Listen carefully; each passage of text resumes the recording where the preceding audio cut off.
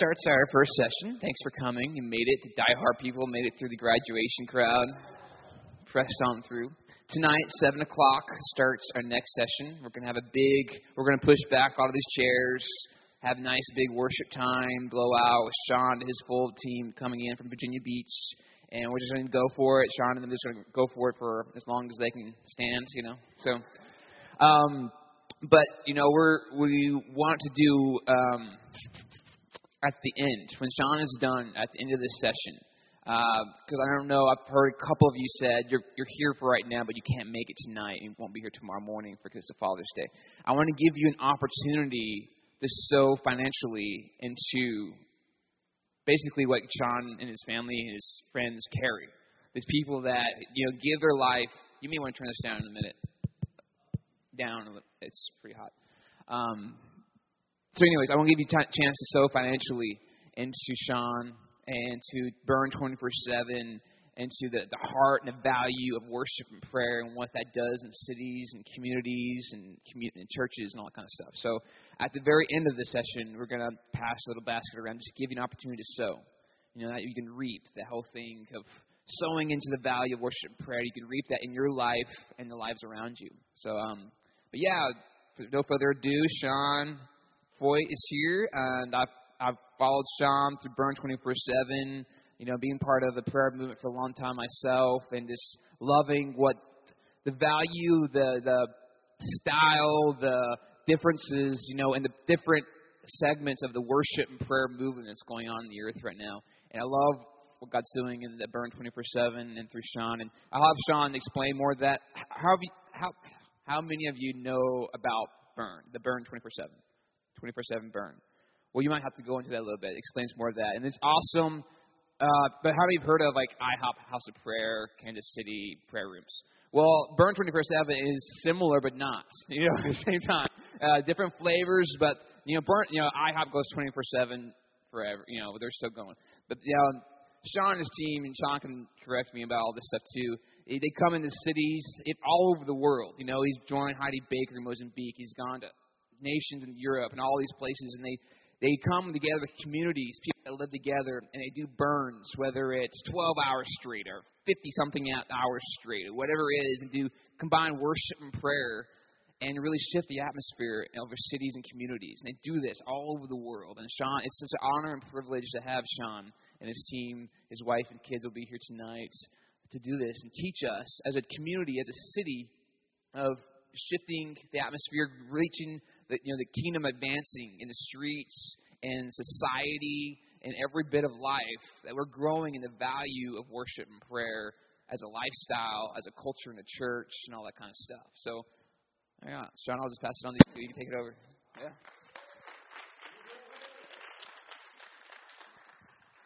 Awesome. Whew, I almost lost my salvation getting here today. Just kidding. No, we drove in last night from, I live in Harrisburg, Pennsylvania, and we drive back and forth down to Virginia Beach because that's where my family lives quite a bit. But yesterday, it normally takes like 5 to 5.5 hours. Yesterday, it took almost 8. And I love Virginia so much, and then Northern Virginia traffic, So you guys are kind of, I know you all deal with that some too, and today took a long time, but I'm really excited to be here, and, there's so much that's on my heart. I guess, firstly, I feel so blessed every time I get the opportunity to be in Virginia, and it doesn't happen probably as much as I would like. I was, last weekend, just to give you an example of kind of a month for me. Last weekend, I was leading worship at Bethel Church in Redding, California, and then I flew in directly from London. I was in there for a couple days with our crew out there, and then I was in Geneva, Switzerland before that, and before that I was in Asia, and so our life's pretty crazy. We visit about 20 to 30 nations every year, and what's interesting to me is that, and I was just writing this yesterday because we're finishing another book that we're working on kind of the history and the DNA of the Burn. so this is cool to be able to share this. It comes at a time where it's all kind of being refreshed for me. But a lot of the history of what the Lord's done in my life comes back to Virginia and comes back to the season that I grew up in Virginia Beach, 12 miles from where the first cross was planted on the shores of North America. And it was in that season, I was born and raised in Montana, and my family moved out to Virginia because my dad got a job with CBN, and he was helping run Operation Blessing, if you're familiar with that. It's like the kind of the justice missional side of CBN. And so my dad was doing crazy things, taking L-1011 planes and reconfiguring them to like become flying hospitals, to fly into the nations and do surgery. And anyway, that's what brought us here to Virginia. And I realized, first time that I ever came to Virginia, it was way hotter and way muggier than Montana, but yet sweet tea was incredible. And so I took the trade, went for it, and it was in those years growing up, we had a phenomenal, and I'll circle back around to this and what I want to share today, but we had a phenomenal season growing up in high school of this incredible outpouring of revival and worship and prayer and salvation that was just busting out of the seams in our community that I grew up in. And what's interesting is that we weren't really on the conference grid. We didn't have speakers come through a lot. We didn't really necessarily know what was happening around the world, but we knew that there was something really sovereign taking place. And from my first time ever, I was kind of the accidental worship leader.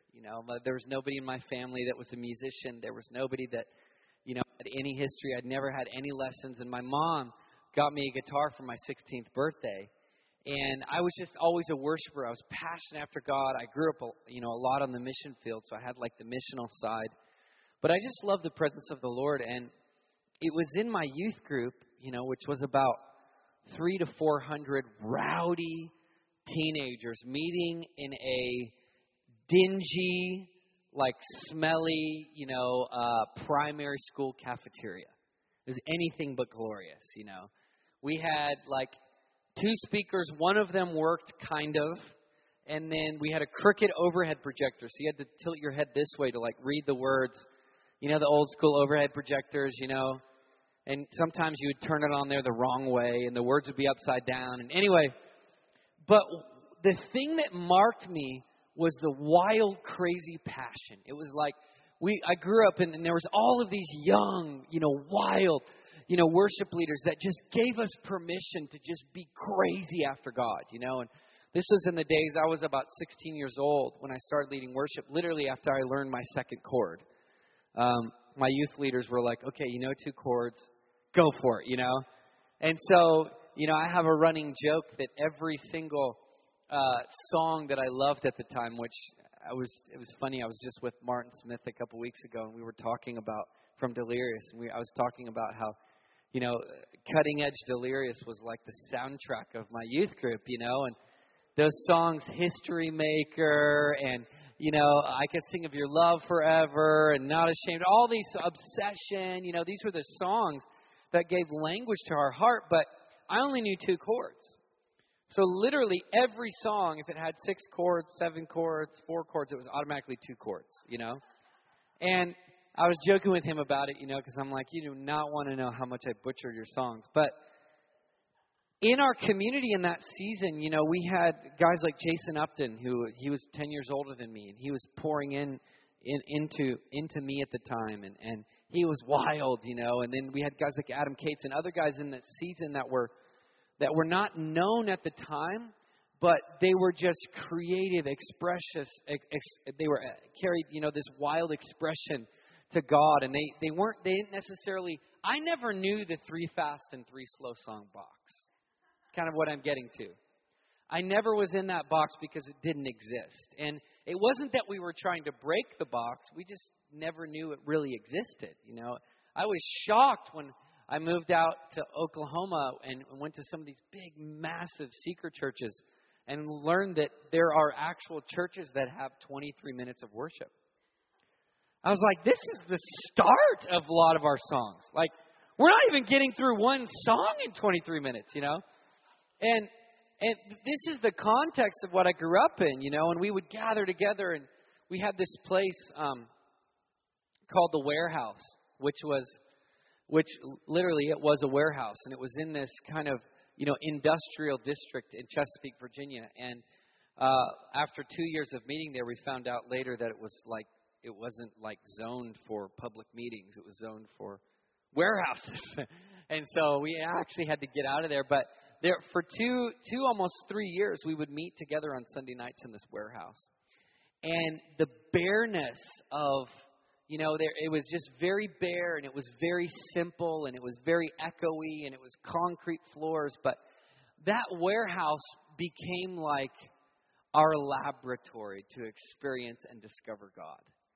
And we would spend hours and hours every Sunday night just gathering together. Just, you know, someone would bring, it's just kind of like the New Testament. Someone would bring a song. Someone would have a hymn. Someone would have a word. And we would just flow with the Spirit. And so I grew up in this incredible history and heritage of what I like to call the swirl.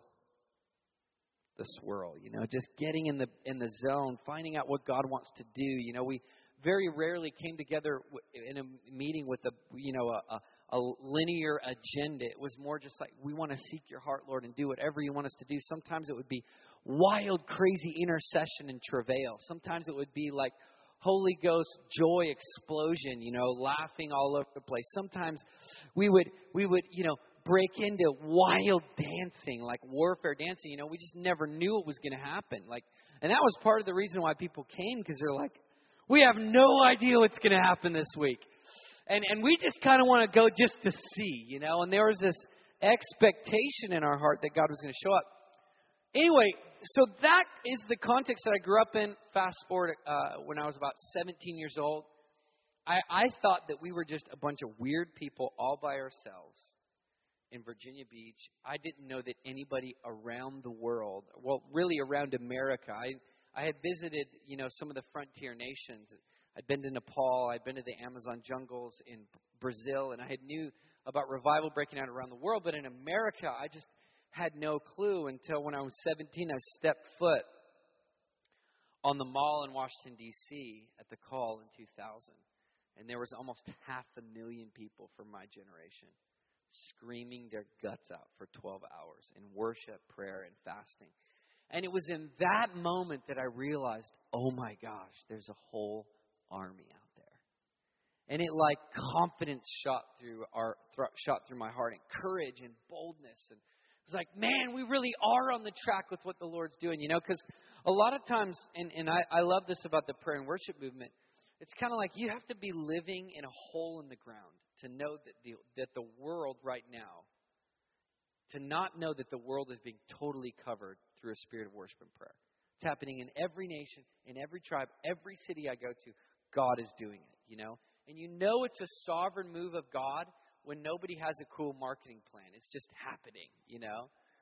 And so part of my heart today, I prefaced all that because I really cut my teeth and grew up in this community in Virginia, and I owe so much to this soil and this land. And, you know, we would do crazy things, you know. We would go to Jamestown on 4th of July and have these wild, crazy outdoor burn worship services where we crank up the PA as loud as it can go and do drum circles, you know, calling the nation back to its roots, you know, its godly heritage. And we were just wild, you know, and we didn't know any better, and no one told us we couldn't do it, you know. And I feel like even a lot of what the Lord wants me to do, even this afternoon and tonight, one of the things I love about tonight is, you know, we're able to really model everything that I'm talking about.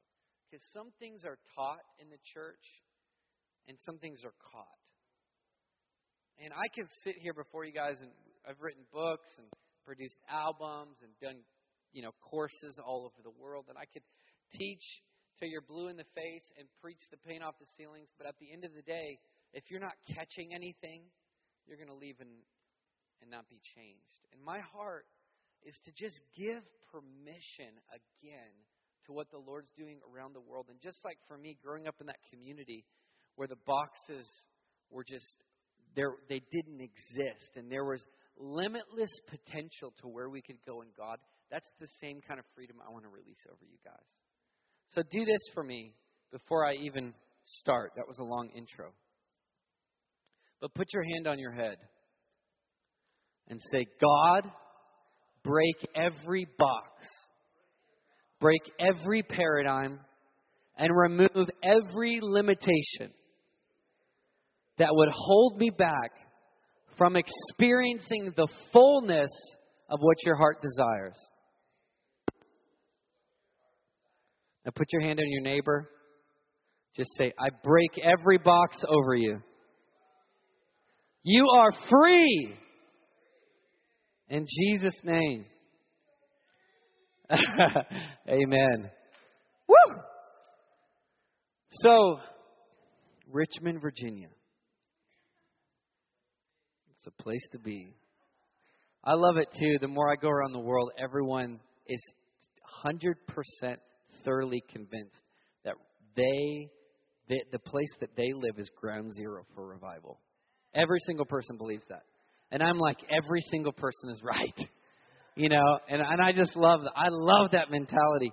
And that's one of the reasons, we never in a million years, after we moved out to Oklahoma and then we lived in Texas, we wanted to keep going west. We're like, let's follow the words of Michael W. Smith, go west, young man. Or Stephen Curtis Chapman. I don't remember, one of those guys, Go west, young man. All the people going east. Anyway, so our heart was to go west, and the Lord called us back to the East Coast. And out of all places in the East Coast, the cold Northeast, where there's not even any sweet tea.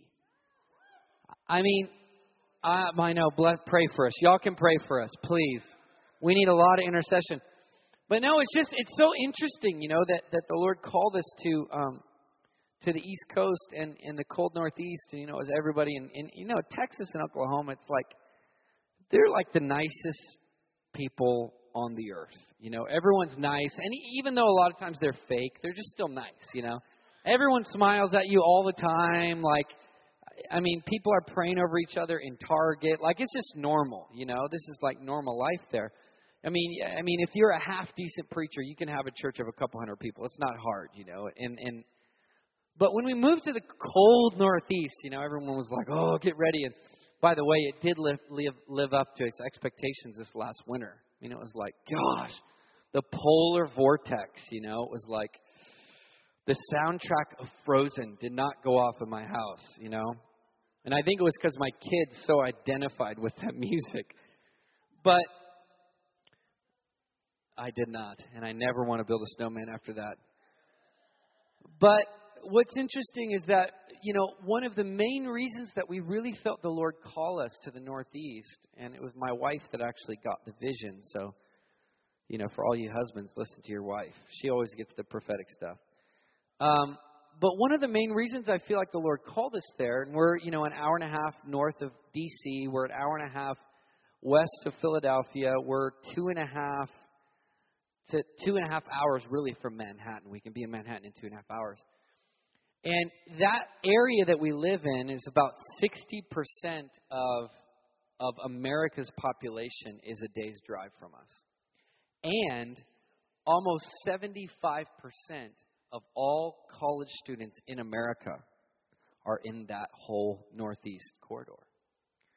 And so it was really interesting driving down here because this year, it's like again and again and again, the Lord is just pounding our hearts with this mandate to go after university campuses.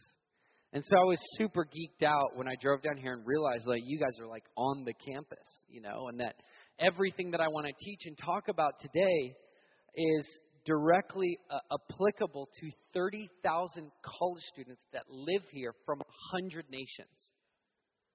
I did the research. 100 plus nations have invaded your nice little southern town of Richmond, Virginia. 30,000 of them. Probably most of them are lost. You want to hear the top nations of the people that come to VCU? This shocked me. The top 4 nations that send students here. Number 1, Saudi Arabia. Number 2, India. Number 3, China. Number 4, Kuwait. So out of the 30,000 people coming from 100 nations, those are the top 4 people. Saudi Arabia is like on Voice of the Martyrs. It's number 3 for most persecuted nation on the earth. It's one of the most unreached people groups, but yet they're sending their students, they're sending their college and university students to be trained in Richmond, Virginia, a stone's throw from where you're gathering together to worship and pray. I mean, I think this is pretty significant. Some of you are still not convinced. Like, I wish that I could worship every week and influence 100 nations around the world. And what I want to talk to you about is that we need to break off a religious paradigm of what worship and prayer is and realize, guys, everywhere we go and everything we do, when we sing, when we worship, there is massive collateral damage. I love collateral damage. You literally carry an atmosphere and an aura everywhere you go. And what I want to talk about is not just activating a greater awareness, so that when you come in here and you worship, you can see angels and you can see, all that. And that stuff's cool. But I believe that there's an activation of us understanding a kingdom mentality. That what we do in this city and why we're here for such a time as this is very significant. I mean, you probably have greater access to some of the most unreached people on the face of the earth than if you were in the Middle East, which we lived there for a month and a half last year. Every year we go to unreached people groups. 2 years ago, I was on the ground in North Korea. It's rated number 1, Voice of the Martyrs. Actually did an album kind of based off of that called Songs for Nations. There's a little shameless plug. The artwork in here is all from inside of North Korea. I mean, it's like completely illegal pictures. And everything we did there was illegal. So it was a miracle that we got in. It was a bigger miracle that we got out, Because I have a couple American friends of mine that are stuck there right now. But I want to start with that because I love the history and I love the heritage of Virginia. And I love the reason why this place first existed.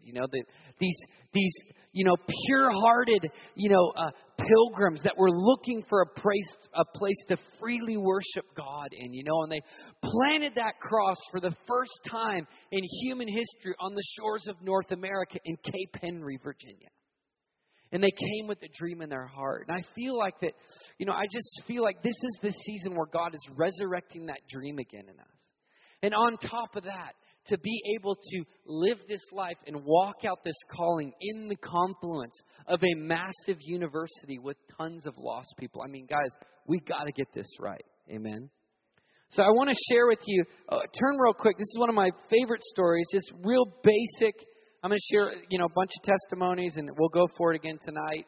But turn real quick to 1 Samuel, chapter 10. And this is one of the first times in the Bible where we begin to realize the power of prophetic worship. And I want to talk specifically on the role of prophetic worship and priestly ministry. And my goal behind this isn't just to create a hunger so that you would necessarily have more worship and prayer services. I think that would be cool. Next time I come here, I think we should do 24 hours and blow it out on the campus. Call everybody from around the state and just do a massive strike on BCU campus. I believe this. I mean, this is what we do all over the world. This is one of the reasons, going back to why the Lord called us to the Northeast. He gave us the Ivy League schools of America. And He said, if you go to the Ivy League schools, their calling is to be, the leads for healing for the nations. They're the beginning, they're beginning ground zero, the bedrock of revival in the first and second Great Awakenings were the Ivy League schools. Harvard, Princeton, Yale, Brown, they were revival epicenters. Not just like Christian schools. I mean, it was like the greatest revivals America has ever seen all began there. And now there's some of the most liberal, antichrist institutions in the world. But let me tell you, in this season, I hope I get a chance to get some testimonies. We are seeing the Ivy Leagues crack open with incredible revival. And it's beginning because a bunch of wild people are willing to gather, worship and pray, break open the heavens, over the atmosphere, over, because that's where the battle is. And we know that, right? The battle's not against flesh and blood. It's against principalities and powers. And guess what the coolest thing is when Jesus commissioned Peter, and we see, the word church for the first time, quote unquote, which actually is not the word, it's the word ecclesia. Jesus said to Peter, he said, on this ecclesia, which, we think of church as like a cool Christian club that we come for an hour and a half once on Sunday.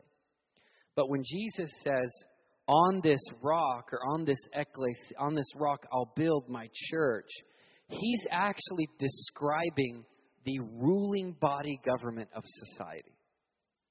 That's what the word ecclesia means. So it's not like, hey, on this rock, we're going to make a really cool Christian club and hope that we get a bunch of college students to come and look at the fog and lights. No, it's like, hey, on this rock, I will establish a ruling body government. I'm giving them authority. I'm extending them authority over their city, over their region, over their nation. And whatever they bind is bound. Whatever they loose is loose.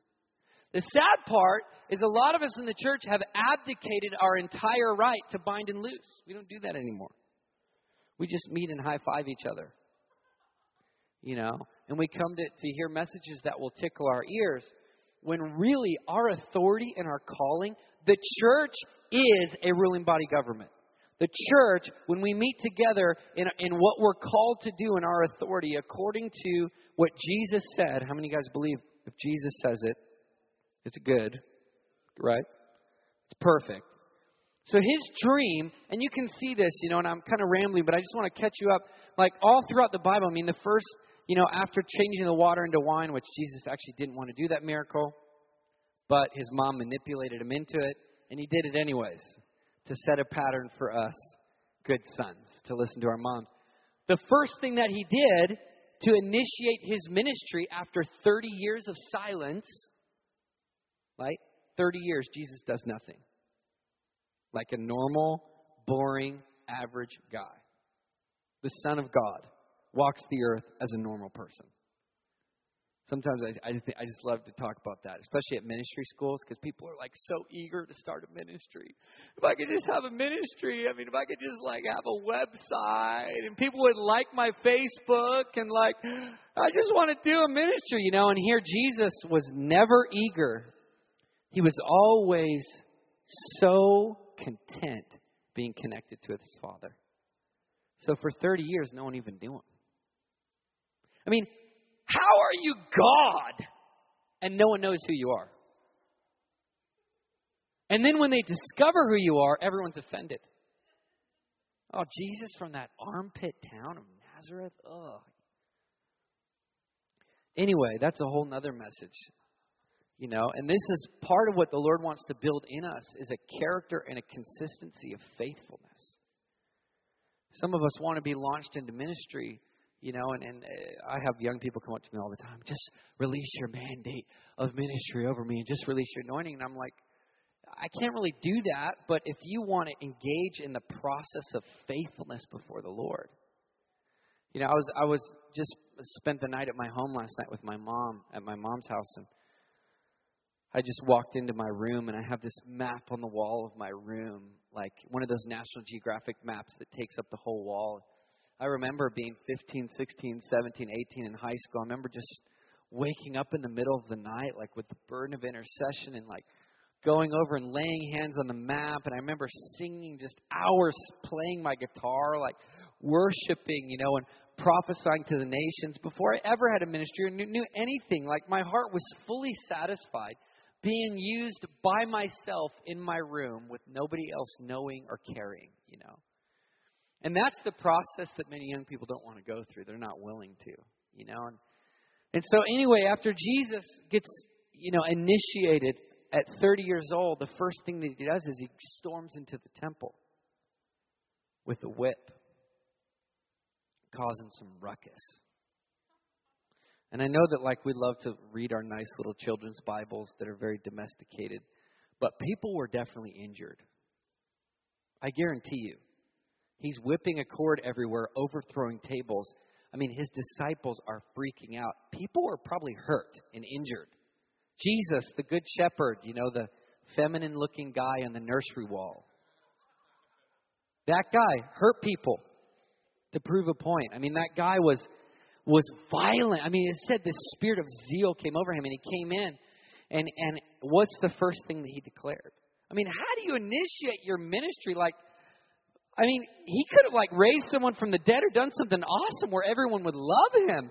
But the first thing he decides to do is to go into the church, not the lost, the church. Go to the church and clean up shop to remind them, my house shall be called a house of prayer.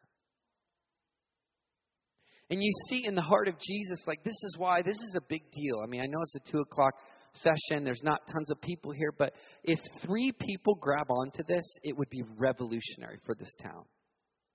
This is why it's a big deal. Training in worship and prayer and becoming the house of prayer, becoming the dream of God on the earth is a big deal to him.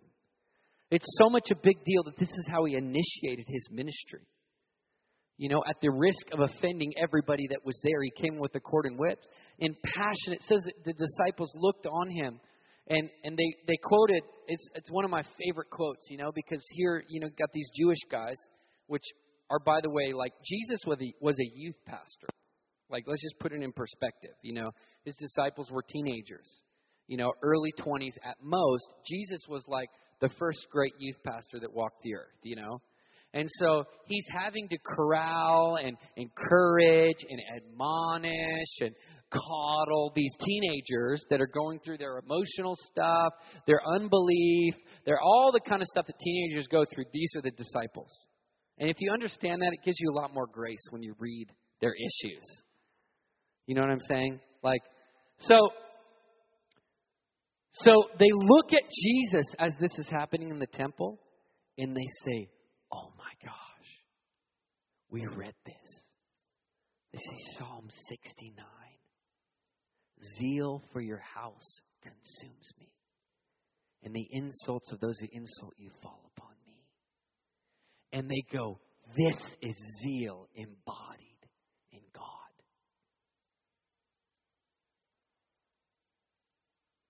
And they're just awestruck with the passion. You know, not an angry guy trying to hurt people, but a zealous God trying to rightfully bring his church back to its original purpose and calling. To be the house of prayer. To be the ecclesia. To be the epicenter of legislation on planet Earth. You know, so many people are very quick to criticize, and I am too at times, you know, this crazy administration that we have in power right now in D.C. and all that kind of stuff. But you know what's more powerful than criticizing? Hold a prayer meeting. Legislate in the heavens. You have greater authority.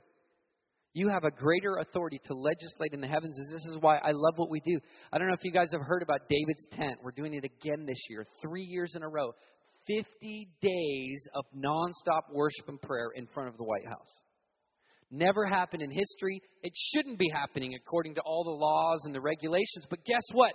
Every single year, 3 years in a row, we put a massive, huge, obnoxious tent in front of the White House with a big sound system. We've called worship leaders from 50 states, and we've burned our little hearts out. Last year was 40 days. I think this year it's going to be 50 days. It's cool. It's in. I'll give those to you guys tonight. It's in the fall. It's going to be, I think, September into October. No, October into November. We're hardcore. I mean, out there, snow, wind, hail. What's crazy is that last year during David's tent, this is kind of you guys want to hear one testimony? Then I'll jump to the story. Cool testimony. And you know, I always feel a stronger patriotic duty to people that live this close to D.C. Like, I mean, this is like, you know, I feel, and this is one of the reasons I love living. I mean, we drive down there all the time with my kids, prayer walk around the mall, prophesy. I mean, we don't just do it like from a stage. Like, we do it because we believe in the calling and the mandate on this nation. We believe in the history. I know it's not a perfect history, But we believe in the prayers of the early saints. We believe in the prayers of, George Washington's mom, who was like their first massive prayer woman in the history of America. You guys need to read up on her. She was insane. She basically birthed in prayer her son to be like one that would unite the nation together. It was crazy, Anyways, so during the 40 days of worship and prayer, guess what happens? First time ever in American history, the U.S. government shuts down. You guys remember that? It's just like, really? Really? We're really shutting the government down. Yes, we did shut the government down, And I think it was, how long was that? It was like 10 days or something. It was like a long time, Which means that all government agencies are closed. Which means that all national parks are closed. Which means that all government-owned property is shut down. No one can have meetings or do things. So all the national parks across America, all the government offices, everything connected and tied to the government is shut down. And because of it, major businesses all over the world are shut down. So, great story. The day that happens, of course, there's no security, there's no police, and the guy comes up to, Jason Hershey and some of the guys there in D.C. reluctantly, which is so funny to me, First, they hated the idea of day and night worship and prayer. Then they were like weirded out. There's all this peace around the Capitol. The crime rate's dropping. We still think you're kind of weird because you take drums and beat them around the White House. But we have a value for you. We don't know what's going on, but please come again. They invited us to come back. So last year, second year, government shuts down. First day the government shuts down. The officials come up and they say, you know what? We hate to do this, but we're gonna have to shut this down. Like there's no one working, there's no security, and everything's being shut down right now during this. And right as he's doing that, the head of the Secret Service walks over to the prayer tent. I mean, and this is so comical, guys, because this is like the most rinky-dink circus tent you've ever seen, right?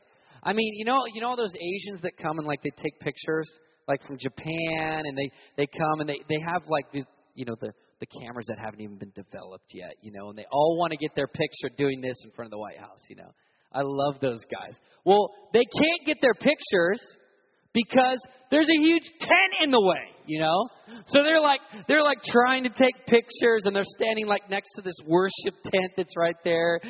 People from all over the world. It's so funny, And yet it's attracting so much attention because it's legislating things in the spirit realm, So anyway, the Secret Service guy comes over. He goes, listen. He goes, please don't stop this. He said, my agency will be responsible for providing security for your tent. Couple wows. Let me put that in context. The most elite security force on the face of the earth that protects the President of the United States is watching over our little prayer meeting for 50 days.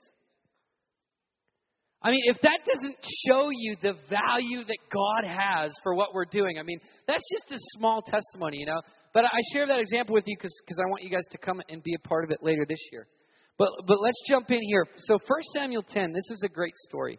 And I want to share one story from the Old Testament and one from the New. And I want to show you how this calling of prophetic worship actually goes all the way from the Old and it extends into the New Testament. This is why the great prophetic promise of Amos 9:11, which is at the in the last days I'll restore David's fallen tent, which is basically referring back to the 30 years of day and night worship that David initiated when he became king. So Amos 9:11 says that's going to happen again. And then in Acts 15:16 in the New Testament, James speaks up at the Council of Jerusalem and says the same verse again. Guys, this is a planning of the early church. Don't forget the restoration of the tabernacle of David. Okay, so you see this thread throughout the Bible, but this is a great story because a lot of those prototypes are birthed out of this moment. So the history, just to give you a context, Israel wants a king. because they want to be like every other nation in the world. And Samuel is like, you don't want a king because a king's going to rule over you and do this and blah, blah, blah, blah, blah. And Israel says, no, we want a king. And so God says, okay, give him a king. So Samuel goes out to anoint a king. He finds Saul. Verse 5, this is when Saul was a good guy. And it says in chapter 10, verse 5, it says he's giving Samuel, who's the prophet, directions. He's telling him, take a flask of oil with you, and this is how you're going to anoint the king. And it says in verse 5, after that you'll go to Gibeah of God, where there is a Philistine outpost. Just pause. I'm sending you into enemy territory. The Philistines are bad guys. They hate Israel. They want the destruction of Israel. You can trace the Philistine. Yeah, anyway, that's another topic for another day. But it's a Philistine outpost, and he's telling Samuel, you're going to anoint the next king over the nation on enemy territory, which is just weird, first of all. And he says, as you approach the town, you will meet a procession of prophets coming down from the high place with lyres, tambourines, flutes, and harps being played before them, and they will be prophesying. Key word. The Spirit of the Lord will come upon you in power, and you will prophesy with them, and you will be changed into a different person. Once these signs are fulfilled, do whatever your hand finds to do, for God is with you. So Samuel comes to Saul. He anoints him in the beginning part of the chapter. He gives him these instructions. He says, hey, listen, I anointed you with oil. You're not anointed yet. FYI. I know I anointed you with oil, but you're actually not anointed yet. What you need to do is, Saul, I want you to walk into enemy territory as the king, or the soon-to-be king. And there in enemy territory, you're going to find a bunch of wild, prophesying musicians. They're going to be walking down on enemy territory. And what's so crazy about this is Saul isn't like, this is weird. I mean, don't you guys think it's like, hey, it's like, I want you to walk into the heart of Iran with your guitar, singing music, and there you will get anointed. I mean, we would kind of be like, that's weird. But what's crazy about the context of this story is Samuel paints the picture to Saul like this is an everyday thing. Oh, those prophesying musicians that walk around in enemy territory and prophesy the kingdom of God? Those kind of guys? Saul goes, oh yeah, we see those all the time. Like, in other words, what I'm trying to say, I'm reading into this a little bit to say, maybe this was a normal thing in that day. Maybe this is something that happened quite a lot. Maybe there was a culture in a context of sending prophetic worshipers into enemy territory. Maybe this is how Israel conquered so much ground. You guys with me? I mean, sometimes you got to ask maybe, especially when you see something that's weird.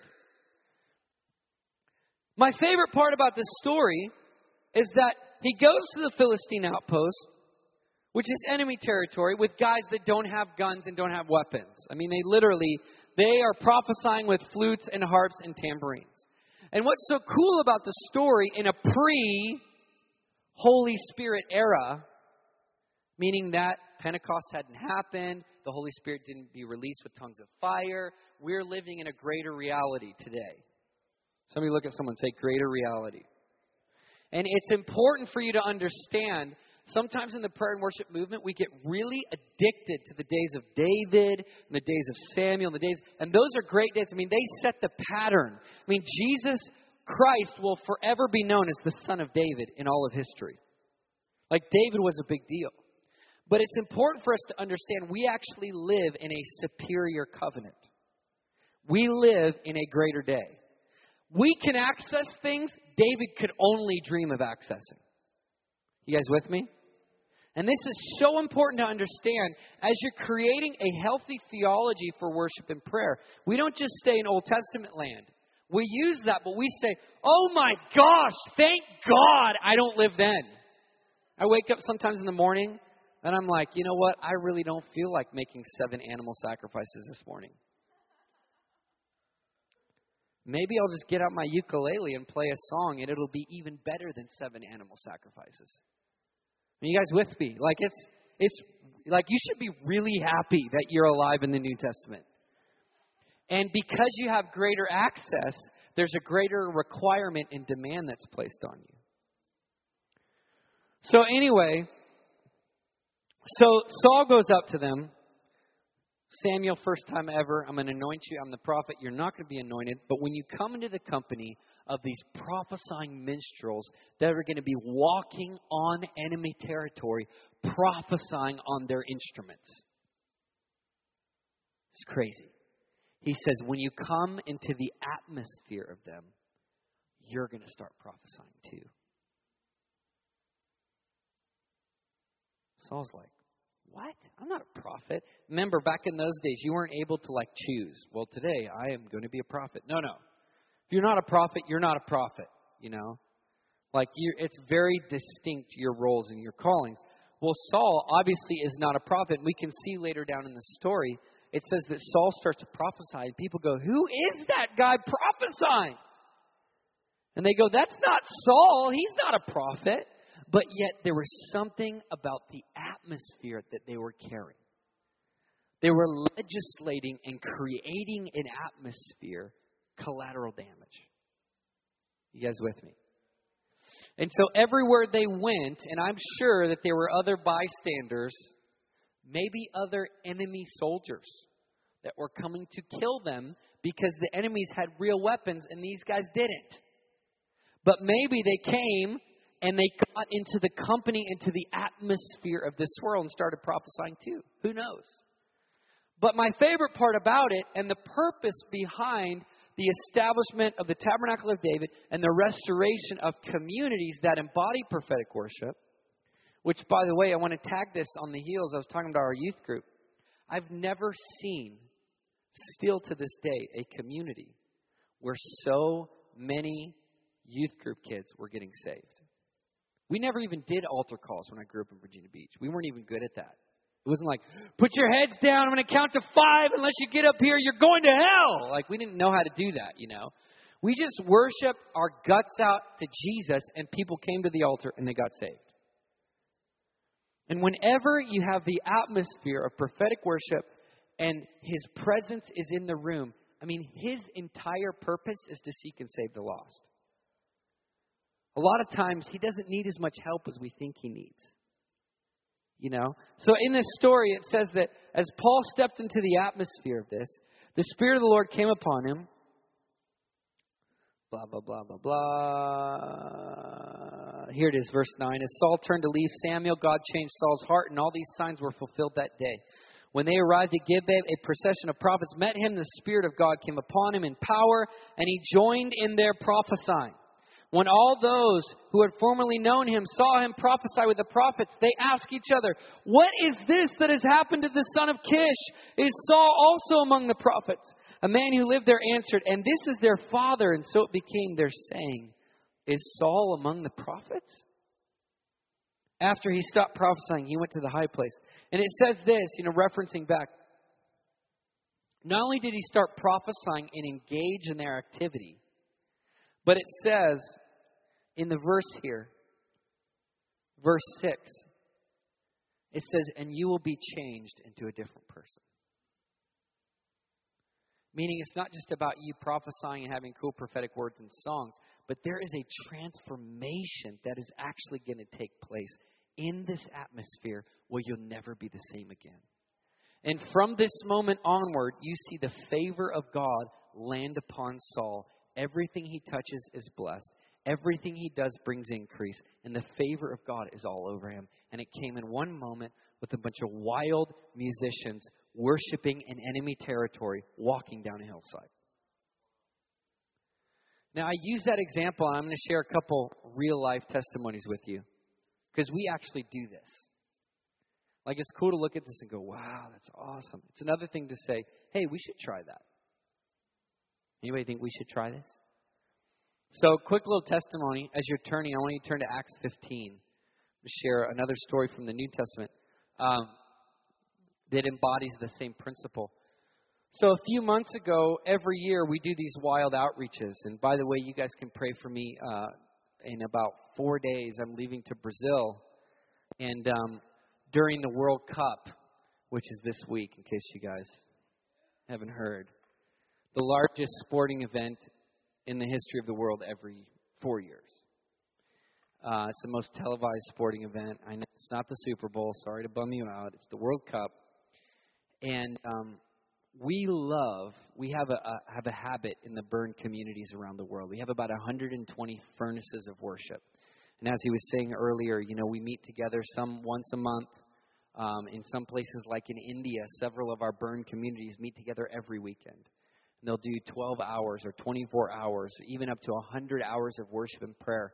And then a lot of the times, they'll leave from the place of worship and prayer, and they'll immediately go out and do an outreach. And we use the expression, from the Great Commandment to the Great Commission. From the first commandment to the second. It's the first commandment, loving God with your whole heart, that empowers you to love people. And so there's this great merging, the season that we're living in, where there's not a prayer movement and a missions movement, but they're one and the same. If you want to be missional, you got to pray. If you want to pray, you have to be missional. And it's this theme of the fire of worship and prayer that's burning in our hearts, leading to the fragrance of the name of Jesus being known all across the earth. You guys with me? And so we take this principle, and this next week, actually, I believe it's tomorrow, there's going to be a gathering in Brazil of over 1 million people worshiping and praying. There's tons of stuff right now, we love to find super epic historic gatherings and hijack them.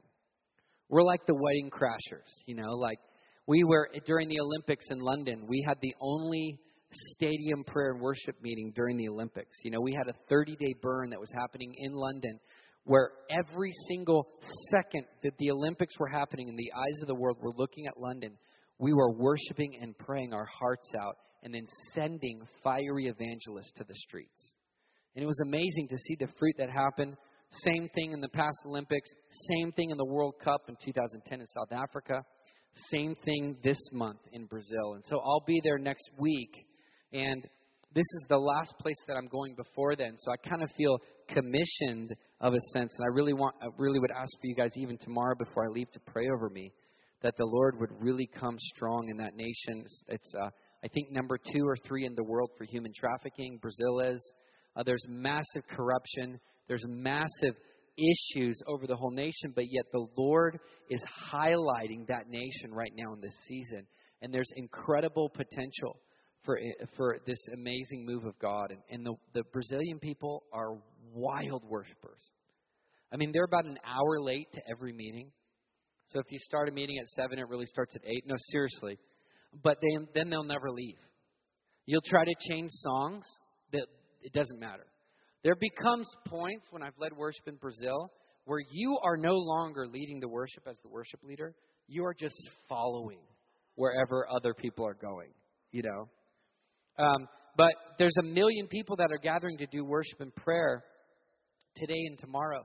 And then next week, 1 million people are going to be evangelizing and hitting the streets, and hitting the brothels, and hitting the slums, and going to those places. And so, anyway, we're super excited to see these two things merge. But let me share you one testimony from America, because I have tons from around the world. I think this year already I've been to 11 or 12 different nations.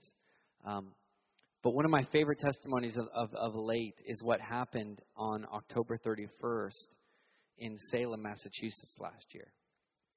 And Salem, Massachusetts, Salem obviously is very big in American history because of the witch trials, and it has been a gathering place for the occult and Wicca and satanic high priests for many years now. And they gather together on October 31st, and they just take over the town.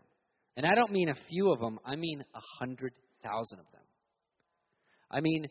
Probably the largest gathering of witches in the world every year is in Salem, Massachusetts. And October 31, and we love it in the Burn communities because we have schools and internships, and mission trips that we do all over the world. In fact, right now we have a team in the Congo, in Africa, and it's crazy what's happening over there. But we love witches. And we love witches when they encounter the love of Jesus. We love how their intimidation and fear just crumbles under the power of his love. And we love watching that. That's one of our favorite things. And so we got so excited about 7-8 years ago when this gathering came on our radars, because we were like, oh my gosh, we pray for witches all the time. We pray for the occult. We pray that God would hijack and break in. And one time every year, they're all in one place. We're like, this is awesome. Collateral damage, So every year for 7 years in a row, we've done a historic, and on October 31st, the whole town shuts down. Nobody wants to be anywhere near it. It's creepy. I mean, these guys do like seances, and they do weird sacrifices, and they do they hoist up the satanic high priest and parade them through town, and it's super creepy. It's not like, hey, I want to wear a witch costume and be cute. No, these are like really dark people, And so every year we're like, you know what? The presence of God is stronger. It says in Malachi 1:11 that from the rising of the sun to the place where it sets, it says every place incense will rise. Every crevice. There's no place on earth that's safe anymore. Every place is getting invaded with worship and prayer. It's breaking out of Sunday morning boxes, and it's hijacking planet Earth. And if you want to know where the gospel is heading to the great days of the book of Revelation, the whole planet is turning into a ginormous, nonstop worship and prayer service. I promise you. All of planet Earth. And God's not going to come down here and swoop down with the big ambulance from heaven and rescue us out of the darkness. That's not what it says in the Bible. It says that he's coming back for a pure and spotless bride that's radiant with life. And so what that means is that this place is going to look a lot like that place. And how we make this place look like that place is we start doing down here what they're doing up there. It's a good place to start, right? And we know what's going on in heaven. Anybody with me? Day and night, Revelation 4, they never stop. And it's not tame. So funny, people try to paint this picture that Revelation 4 is like some kind of fairy tale, when it's reality. Ezekiel saw the same thing. It is wild, crazy, insanity partying in heaven. Non-stop, colors, flashes of lightning, people falling down, creatures with eyes everywhere. Guys, it is freaky. It is weird. It is wild. It is not tame. It is psychotic. And I believe I get so excited when our worship services start looking more like that. Not just being crazy for the sake of being crazy, but being passionate and filled with zeal and love after God, like all of those weird creatures and things up there. And so anyway, October 31st. So every year for about 7 years in a row, we've gathered together and we've done 24 to 48. I think one year we even did up to 100 hours of worship leading up to October 31. We go, man, if we're going to do outreach with a bunch of witches, we want to be so tanked on the joy and love of God that nothing can distract us. And what's so funny is that joy is so contagious. We don't ever send out mean missionaries. Mean missionaries should stay home. Nobody likes mean, angry, sad, depressed missionaries. Stay home. Get sozo. Get breakthrough. Do that before you evangelize, because that is not attractive to the world. Especially witches. They know they're depressed. They know they're oppressed. They know, and so anyway, we get really tanked on joy. We do crazy wild worship. We rent out this big church down there. And then on October 31st, during the main seance, the main wild outreach, the main time that they're doing this crazy march through the city, we unleash the hounds of heaven. We unleash the worshipers that have been locked inside a room for 24 hours singing their guts out to Jesus. And they are so optimistic and so happy and so joyful, nothing can faze them, you know. So I had the privilege to be there this last year, and it was so much fun. And we found this really narrow part of the streets of downtown Salem, because it's a very old city, cobblestone streets. We found a part where the March of Witches comes through. That's very narrow, and it was perfect because we wanted to find the place where we could reach the most witches, you know. So we found this, and literally the street's probably this wide. And think about this, 100,000 witches coming through this, you know. And so we took all of our worshipers that are laughing hysterically. They're just tanked on joy. They're filled with the love of God. They got fire in their eyes, hope in their heart. We put half of them lining this side of the street. And we put half of them lining this side of the street. And so every single witch, sorcerer, occult person, and satanic high priest had to walk through our tunnel of crazy, wild, happy worshipers. There was no choice. Sometimes it's all about strategic location, you know. So we're sitting there, and we brought our guitars and our instruments, and it's cold, you know. It's October 31 in Boston, basically Boston, outside of Boston. And we're playing our ukuleles and our drums, and we are just so happy, you know. And then this witch march starts. And so they start walking through, and I'll never forget this. It was such an amazing experience, because I had heard the testimonies for years, but this last year was my first time to be able to go because of my schedule. And I'll never forget when that first witch walked through. And this witch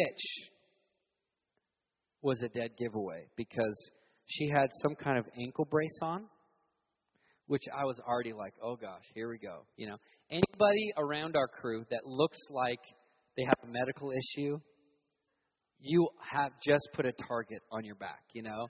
You are an immediate target, you know. It's like you don't even have to get a prophetic word for that. You just look and you're like, ah, you know. And so she's walking through like this. And I'll never forget, you know, one of our young guys playing the uke, and he's just so happy, just filled with the presence of God. And it's funny, you know, like a lot of times in intercession, we have this like crazy concept and theology that we have to have an aneurysm for God to move. Like we have to get this really intense bass and get minor chords. And we have to like look really serious. And the more serious and intense we look, the more God moves. But I like to describe it like this. My theology is this. And I've tested this in some pretty gnarly places. I mean, where they're invading Iraq right now, I was there like 3.5 years ago, standing on those mountains between Iraq and Iran. And I was in North Korea. I mean, not trying to give you my credentials, but we've tested this theory out. And what we discovered is it's like when you walk in a dark room and you turn a light switch on. You're not standing there waiting to see who's going to win. You know, it's not like you're like, well, I don't know if the light's going to make it this time. There's so much darkness in here. I don't know. No, you flip the light on and what? The room's lit. You guys with me? Just trying to use simple illustrations. It's the same way when we're worshipers and we're carrying the presence of God. When we ask Him to come, when we begin to worship, guess what? He's there. He's not waiting for us to do half hour of minor chord songs and then He'll finally come. He's not Gandalf up there waiting for us to twist His arm. He wants to show up more than we want Him to show up. So anyway, we're up there and we're just, you know, and this guy's playing the ukulele, and he just looks right in this witch's face. And he goes, wow, what's the matter with your leg? He's just like, ding, ding, ding, ding, you know, singing. And the witch goes, you know, it was a guy, and he goes, you know, I had this accident. I was, you know, playing sports the other day. He goes, well, man, dude, God's going to heal it. Yeah, like that. And all of a sudden you see like 10 hands just go on that leg, you know. And I kid you not, immediately that witch, first witch in the group of 100,000 that's coming, jumps up and goes, oh my gosh, and blankety, blankety, blankety, blank. And I love the, you know, the unfiltered praise, you know, the unsanctified praise. oh, my blankety blank, my foot, there's like heat going through my foot. And all of a sudden, this witch starts running up and down, screaming, my foot is healed. What happened to my foot? And they're like, what happened? And we said, it's Jesus. And she goes, blankety blank, Jesus healed my foot, And all of a sudden, we have our first evangelist, This witch is running up and down the street, screaming out, oh my gosh, and pretty soon, and then we have our healing line, and everybody wants to get prayed for, and witches are getting delivered and set free and saved and healed, all in this crazy tail end of 24 hours of worship with a bunch of happy, clappy 20-year-olds leading a witch revival. I mean, it was one of the most incredible things. And yes, we had pastors that were there, that could connect with them and bring them into local churches and blah, blah, blah, blah, blah. But it was amazing to see the principle of the atmosphere that we carry. And I think sometimes we underestimate our capacity to release the kingdom. And it actually stifles your prayer life. If you think that your prayers don't mean much, you probably won't pray much. And I just feel like, part of my heart, even coming this weekend, is to just give like a little boost to your spirit to say, man, you are following the heart of God. He's doing this all over the earth. You live on the campus, you worship and sing and pray on the campus of VCU. There's 30,000 college kids. I mean, I just want to like shake some of you guys to realize the opportunity and the privilege that you have. Okay. So let me share this last story. Then I'm going to pray over you. We're all going to drink some sweet tea, and we are going to party tonight. And I'm really excited because this crew that's going to come with me tonight, they're all musicians and worshipers from Virginia Beach, and they all were born and raised in Virginia. And they kind of grew up.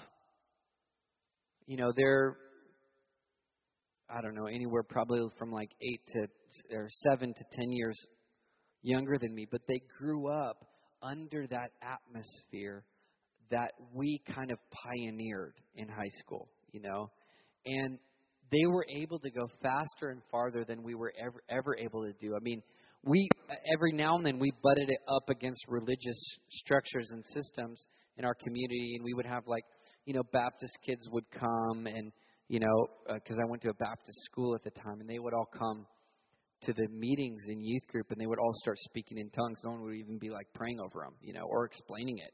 And we didn't have any explanations. It was just like this sovereign move of God. And so we had some of those issues, but these guys, they grew up going higher and farther and faster than we ever did. And it's amazing. You'll see tonight, and I want to just have them sing and prophesy. And I feel like it's so powerful that we all kind of grew up in this region, and yet we're contending for it to reach its fullness, Richmond is so significant in the heart of God.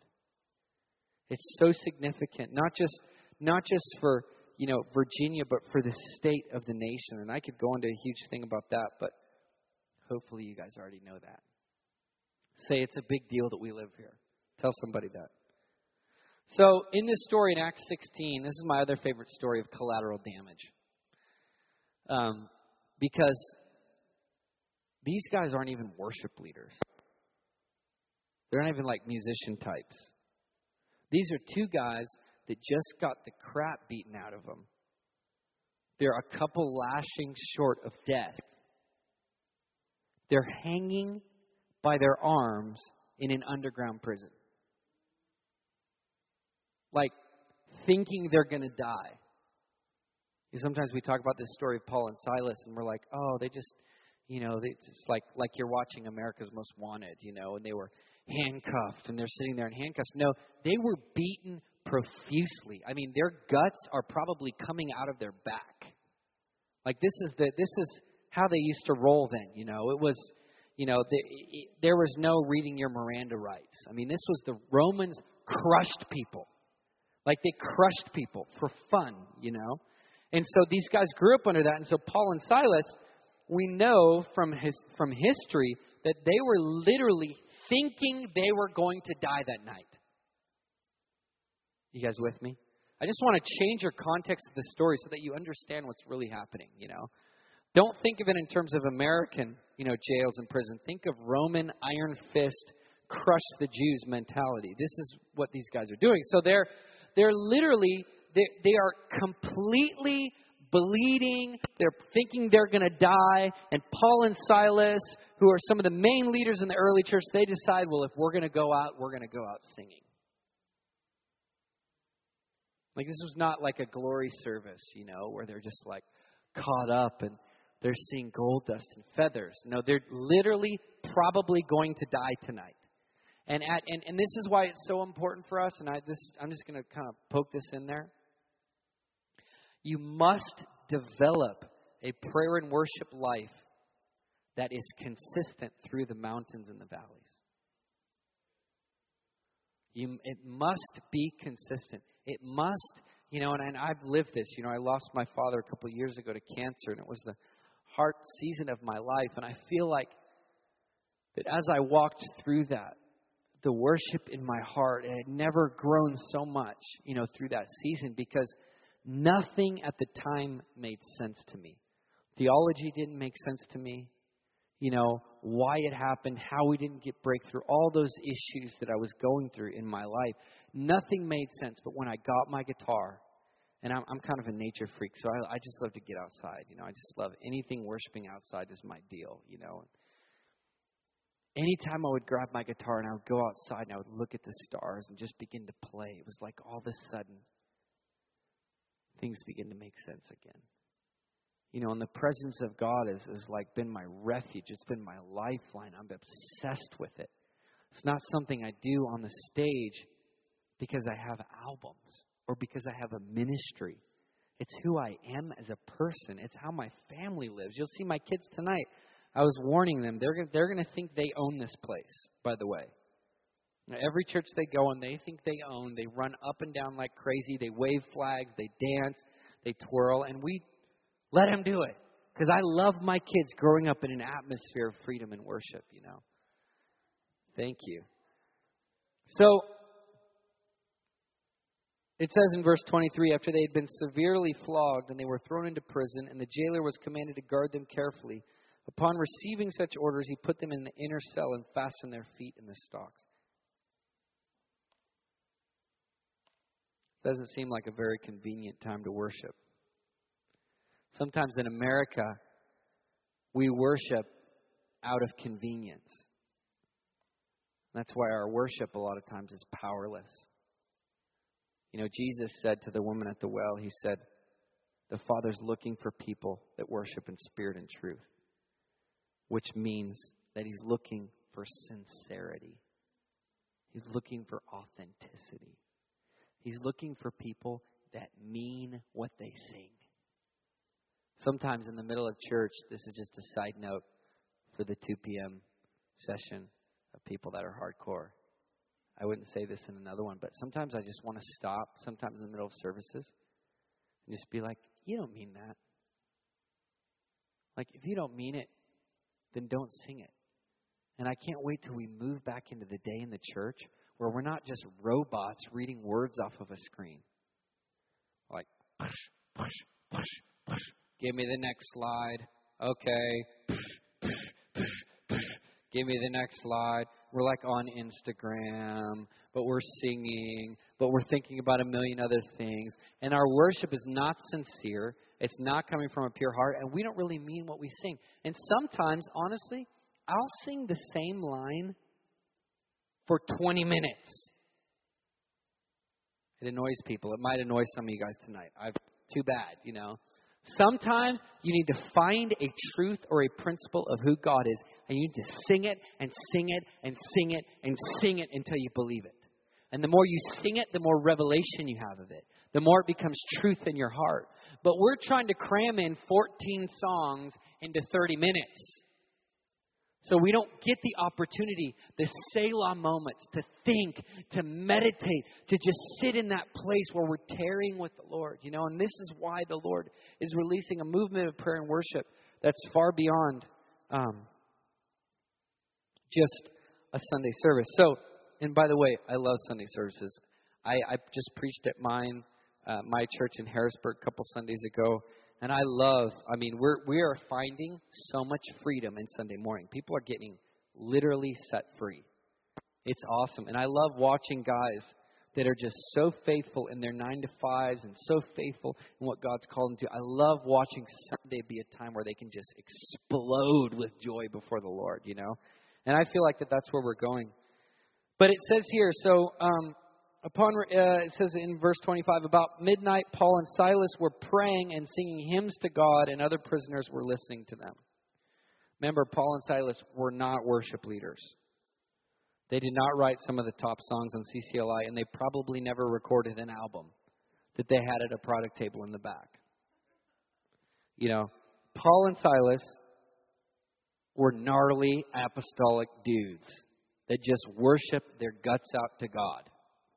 And when they're in their darkest hour of their life, knowing they're going to probably lose their life by the morning, they want to go out worshiping God. So they're singing. And it's funny, too. It doesn't say that they're singing because they know there's going to be a breakthrough.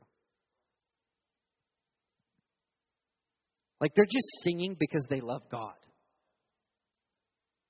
And I love singing for a breakthrough, but what if we developed a culture in our lives where we just sung and worshiped all the time?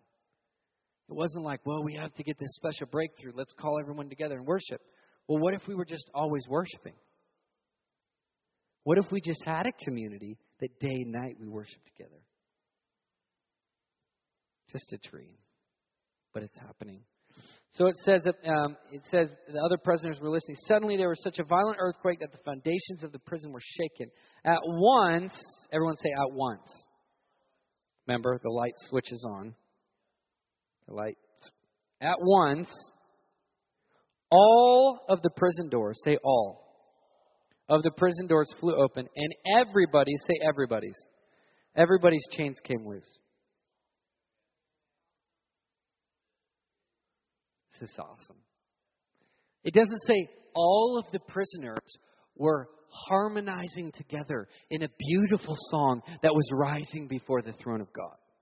No, it says two gnarly dudes that were dying began to sing to God, and because of their song, everybody around them got the same breakthrough that they got. Collateral damage. Sometimes it's not even about your breakthrough.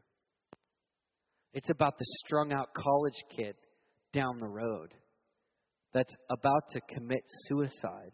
But in the middle of your song, several blocks down, there's an atmosphere of freedom that goes and breaks off that principality and power and sets him free. Now, you may never know those stories until you get to heaven. But that isn't the reason that you worship anyways. You worship because he's worthy of it. But the beautiful thing is we get to see the most incredible testimonies while we're doing it. I mean, to me, it's like the greatest win-win in life.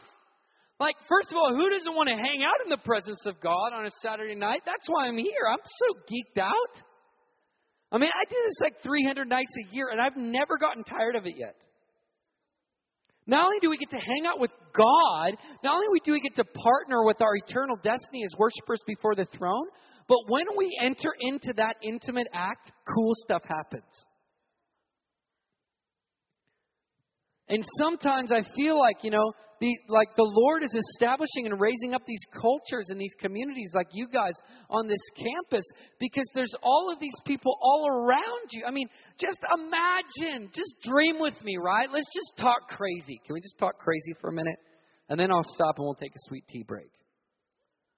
Like sometimes we just need to talk crazy. Like people don't talk crazy enough in church. They don't want to get their expectations up. They don't want to whatever. Well, I'm just going to talk crazy.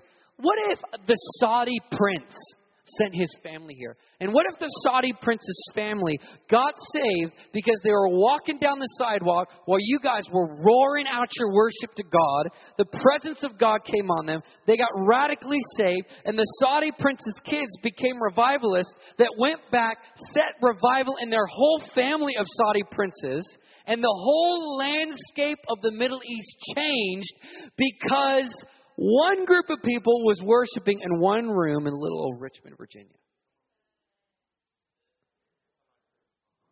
I mean, what if? And sometimes I feel like we're like, and this is what I want to give you guys permission for. Like, this is not a woe is me, me and my grandmas gathering together because they're the only intercessors in the back corner of the room. No, intercession and worship is the most exciting, thrilling movement on the face of planet Earth.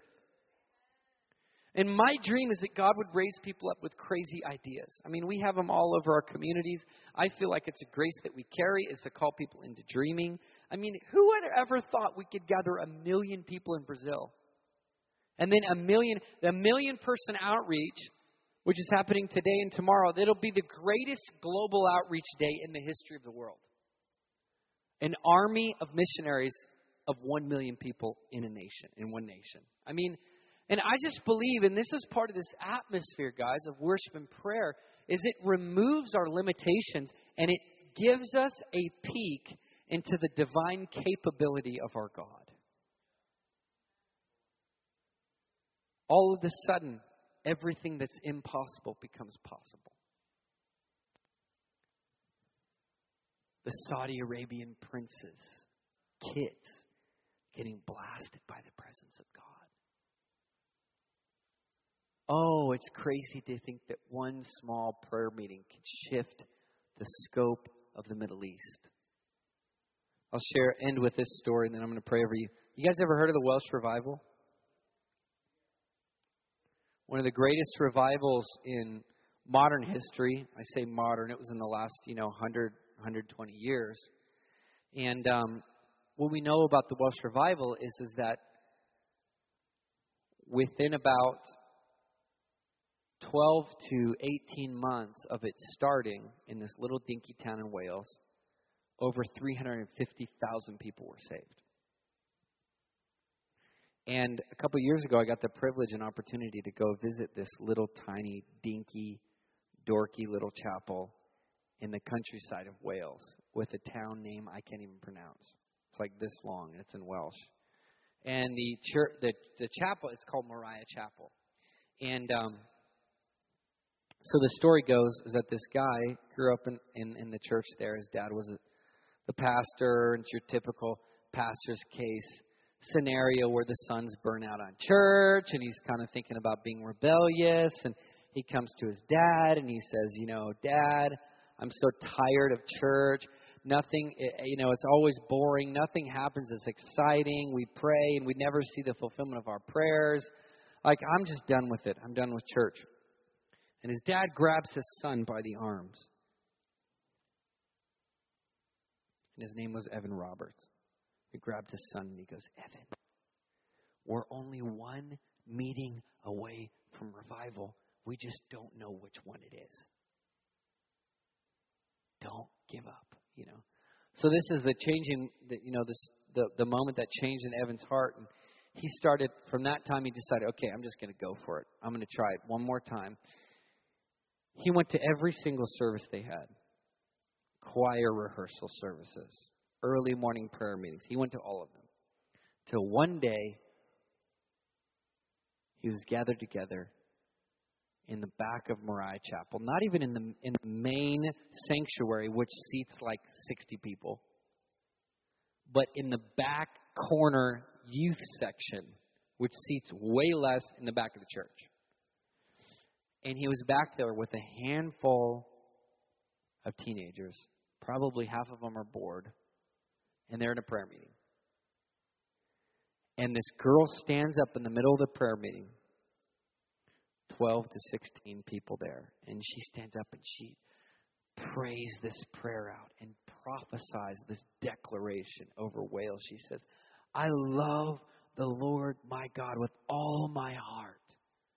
And I give my life to him. And Wales will see revival in my life. 12-year-old girl prays this prayer. That night, poof, everything breaks open. That night, in a little dinky youth group, a 12-year-old girl prayed a prayer and prophesied. 16 months later, or 12 to 18 months later, 350,000 50,000 people were saved. And that revival launched the Korean revival in Pyongyang, North Korea. That was the epicenter of the Korean revival. 1 million Koreans came to Jesus, 1 million Asians, all from all over Asia. It started Azusa Street in the West Coast. I mean, these all sprung out of one declaration of one little 12-year-old during a prayer meeting. I mean, I just want to provoke you, and I just feel like it's important for us guys. We have to be the perpetual optimists all the time. And that's a grace and a gift I feel like that the Lord's called us to. Of course, we try to walk in that as much as I can, and trust me, I was about to lose my perpetual optimism when it took me 3.5 hours to get here today instead of 1.5 hours. And so I know the normal issues of life. But I just feel like that today the Lord is activating something in our hearts. And if anything, I just want to spur you guys on to believe with me for this thing. If 3 people in this room get this, it is worth the 3.5 hours in traffic. It's worth the trip. And so I want to pray over you. And then, yes, we are going to get some sweet tea. We're going to have a great time tonight. Call your friends, your neighbors, your aunts, your dogs, your cousins. Tell them to come out. I do want to mention, too, I just released a project 2.5 weeks ago, called Messengers. Probably one of my favorite albums I've ever done. I did it with a bunch of my friends from Bethel and Jesus Culture, and there's some guys from the International House of Prayer. It's a real collaborative effort. But this project was released, and it's been amazing, the testimonies we've heard back. I just encourage you, pick that stuff up. As I mentioned before, $12. As I mentioned before, we, my family, a big part of what we do is we guard our atmosphere, and we fill it nonstop with worship, Our home, our car, this morning I was jogging. Every morning I jog and I just blast worship music and I just fill my spirit, with the sound of worship. And this is a great book that I kind of helped spearhead. I brought this because it's like really good for worship leaders and for people that are engaged in the prayer and worship movement. Rick Pino did a chapter in here. I did a couple chapters. Jake Hamilton did a few chapters in here. And this is just a great book on, it's called The Culture of Revival, on what the culture of revival looks like in a young generation. There's a lot of revival culture jargon, but what does the manifestation of that look like in our homes, in our lives, in our marriages, in our families?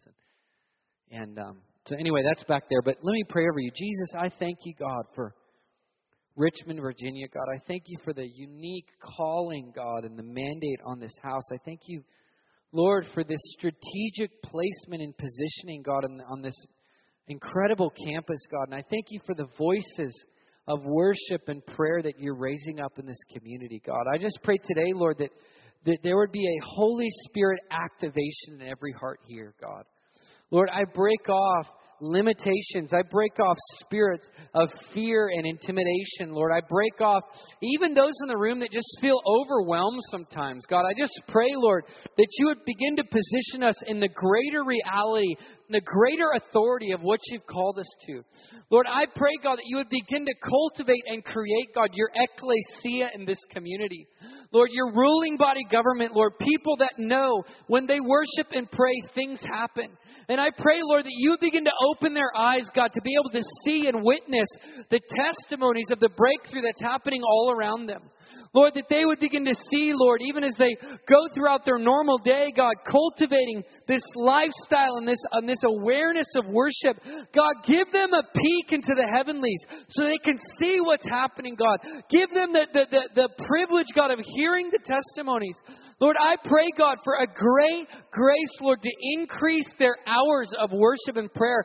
Lord, not out of a religious obligation, but God, out of a holy fascination that they just cannot spend enough time with you, Lord. I just pray for the level of hunger to rise, God, in the heart of every person in this room. And I just speak that word in Song of Song 2. The winter is past. The spring has come. The season of singing is here.